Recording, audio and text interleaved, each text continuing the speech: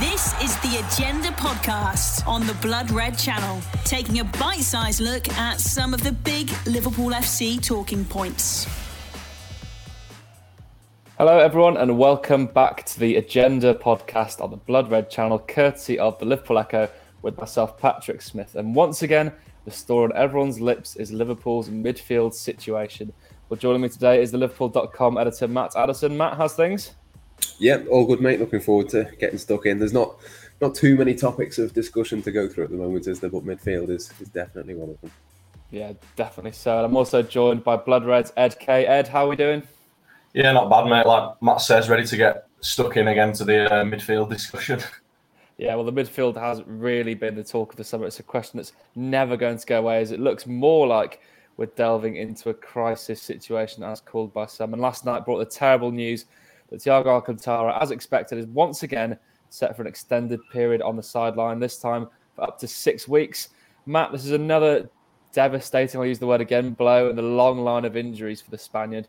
He's going to miss some big games, and we're left once again frustrated at, I suppose, his lack of availability, which is probably one of the most important abilities regarding a midfielder, isn't it? Yeah, I mean, it's first and foremost not a surprise. I don't think anyone was hugely shocked to see that he went off injured. We've seen that before. We've known that that's been a bit of a problem, really. And I don't know how Liverpool really solved that. He's obviously not the only one that's got that issue in terms of availability. And I mean, I'm reluctant to sort of go all in on they've got to sign someone. They've got to do that, because I have to say, before the Fulham game, I wasn't particularly convinced that was the case. I don't think it's probably helped that on the day Thiago wasn't great and gets injured, but also Fabinho was atrocious. Jordan Henderson didn't play well either. I think if both of those two had played well and Thiago had got injured, then maybe we'd be looking at it a little bit differently. But it's very, very easy to go back to those Jurgen Klopp quotes in the summer of, he said, well, we've got 8, 9 midfielders, what more do you want, kind of thing. And I suppose there is and there was an obvious answer to that. It's, yeah, okay, you've got those number of midfielders, but Tyler Morton has since gone out on loan to Blackburn. Naby Keita was ill. Thiago's now injured. Curtis Jones is now injured. There's a bit of a question mark, I think, over a number of those players. And everyone said at the time, it's not really hindsight. It's, yes, you've got 8 or 9, but have you really? Alex Oxlade-Chamberlain as well, not mentioned him. He's injured as well in the last year of his contract. I just think they've got 8 or 9, but they haven't really. And I think Jurgen Klopp knew that, and I think we knew that as well. Obviously, we know the reason that they're probably going to take that gamble is Jude Bellingham and all of the rest of it in terms of the kind of pieces lining up in terms of what they want to do long term. But short term, it's starting to look a little bit worrying, albeit Naby Keita now is back in training, I believe, and is back from illness. He's going to be another option. You've got Elliott, you've got Carvalho, but yeah, they are a little bit light. They're not quite in crisis mode just yet, but there may be one injury away, which is probably not the ideal position to be in one game into the season. Yeah, we'll definitely move on to the bigger picture of the midfield and individual players. But Ed, I'm going to bring it back around to Thiago for you. I'd love to credit the person, but I can't remember who I saw it from. But Thiago's missed 53 of the 124 matches he could have featured in for Liverpool, which is just a crazy number.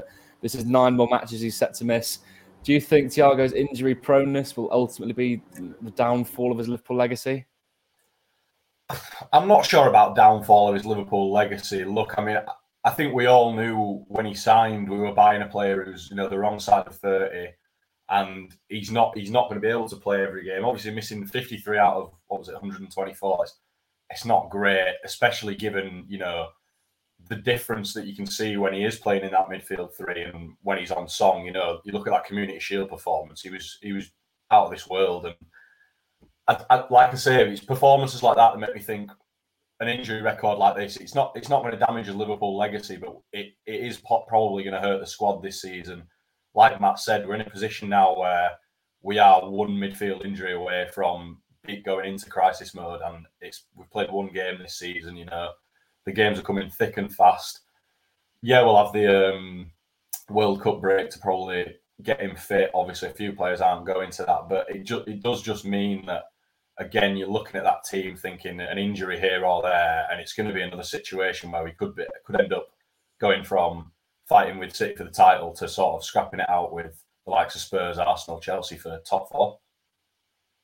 Yeah, I mean, that's the thing that everyone's really worried about, I think, isn't it? Matt, simple question for you, one sentence. Are we at a crisis point with the midfield now?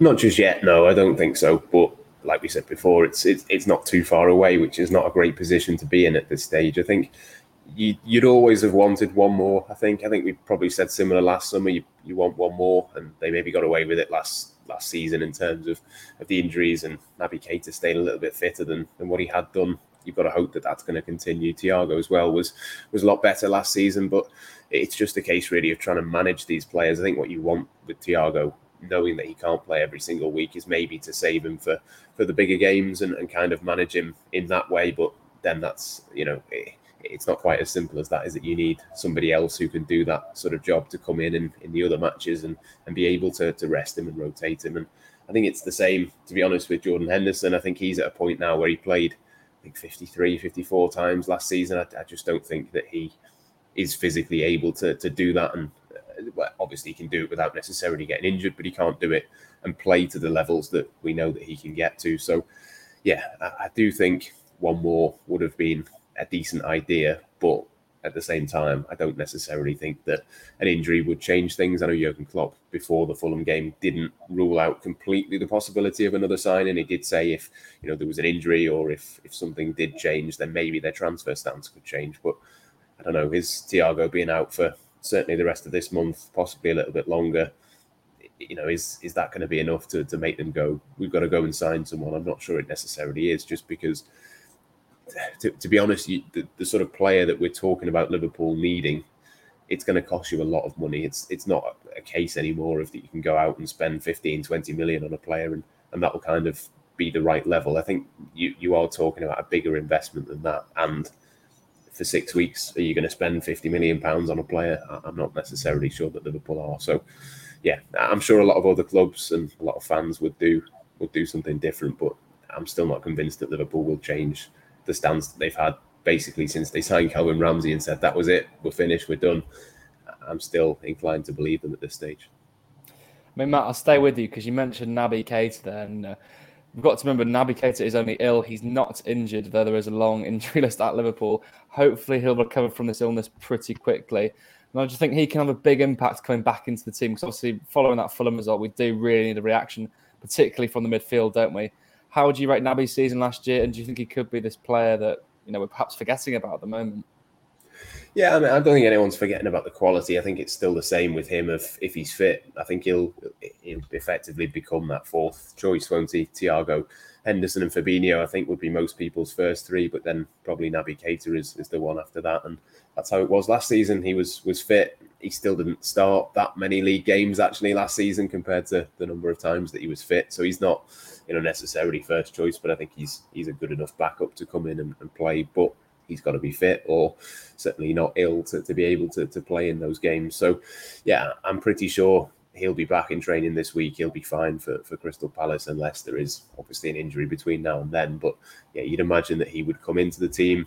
You'd imagine Harvey Elliott's got a pretty good chance. I think he was one of those, after he'd finished falling over his own feet when he first came on, he managed to find his footing and do okay at the weekend. I think he'll be another one that comes into that midfield. And it was just such an uncharacteristic performance from those midfielders. Fabinho and Henderson obviously now are fit. I wouldn't imagine that Fabinho will play anywhere near that badly again this season. So one or two changes, Keita, Elliott, I think the two really that I'd look at. Suddenly that midfield can look a little bit different. So, yeah, it's not a crisis yet. Naby Keita can be an important player for Liverpool this season, but there is always going to be a little bit in the back of your mind of he's only, a game or a training session away from an injury. So it's not a perfect situation, but it could be okay. The Agenda on the Blood Red Channel. I mean, Ed, as well, we've also got Curtis Jones, hopefully returning from injury relatively soon. We've also got Harvey Elliott, as Matt mentioned, Fabio Carvalho. Those three players look to be rotational ones, the ones that will be coming off the bench, because now obviously we've got the luxury of having 5 substitutes. Are we comfortable heading into the season if these lads are the replacement midfielders on the bench? Are you happy with those options, or would you rather see someone a bit stronger maybe to bring on at times in midfield? Look, I'd be lying if I said I wasn't firmly in the camp now of I probably would like to see us go out and get another midfielder, but I'm aware that that is the club aren't going to be pushed. They're very adamant on their transfer stance. You know, that they want to wait for Bellingham. Clearly, as Matt says, if we went out and tried to get someone now, we're going to have to pay through the nose to get it because everyone knows Thiago's injured, and that's why we'd be buying him. I think Klopp's happy with, you know, Elliott, Carvalho, and Jones, and you know, Harvey Elliott in that midfield three. I do quite like. Obviously, Carvalho is something of an unknown quantity. I think it could be a big season for Curtis Jones if he does get involved because of through injury, things like that. I think he's got to have a good year because he's sort of promised a lot, but he's never quite kicked on yet. And I think with, you know, if we get a couple more injuries, if God forbid, like you say, Naby Keita gets injured, which could happen, and he has to come in and fill in. Maybe he wants Jones rather than Elliott or Carvalho, as he's a bit more experienced. I think it could be a really important season for him. So I think that'd be interesting to see. But I do quite like Harvey Elliott as part of that midfield three, sort of bringing the ball forward, a bit more attack-minded. You know, when it's Thiago, Fabinho, Henderson at times, other than Thiago's obviously passing is ridiculous, but you're looking for who's going to create that chance. And I think with Elliott and Carvalho and Jones, they sort of drive forward, looking to create a bit more. And I would definitely like to see a lot more of Fabio Carvalho this season, whether that be, you know, across that front three, filling in, or in that midfield three. I think he looks a really exciting player. So I think, you know, Klopp's happy with it clearly, and I think we're going to have to be happy with it for now. I mean, I agree with you, Ed. I'd love to see more of Carvalho. I mean, what do you make of his position? Because obviously against Fulham, he came on in the front three and played out wide. Do you think he's a bit wasted there? Do you think he's much more effective playing for the middle, or do you think his chances are mainly going to come out wide in games like that? So I'm not sure we've seen enough of him yet in a Liverpool shirt to know which is his best position. But personally, I think I'd prefer to see Harvey Elliott filling in that midfield three and then maybe Carvalho across the front three. I do think he's looking at driving at his defenders a bit more. He looked at the connection that him and Nunes look to maybe have him and Diaz. You know, I think he looks a bit more comfortable linking up as part of the front three than maybe Elliott does, and Elliott looking a lot more comfortable sort of slotting into that midfield, I think.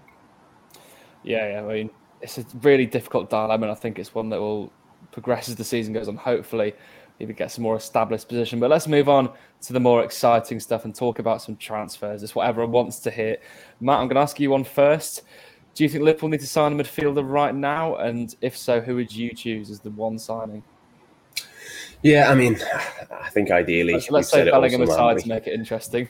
Yeah, Bellingham aside. I think ideally, obviously, you'd want Liverpool to get one more in. It's just really a case of what profile of player would that be. It's probably one that is a little bit more versatile. I think the links with Matheus Nunes probably make a little bit of sense. Obviously, there's the obvious sort of, he plays in Portugal, so Liverpool probably are quite aware of him type angle to go at. But I do think he is one that he's got that Champions League experience. He's played in that same league that we've seen a bit of success with players moving across. I think that would be one that I would probably look at. But I think the interesting move sort of this week that's been going on is PSG starting to be a little bit more sensible with their transfers. It looks like Fabian Ruiz is going to go there from Napoli.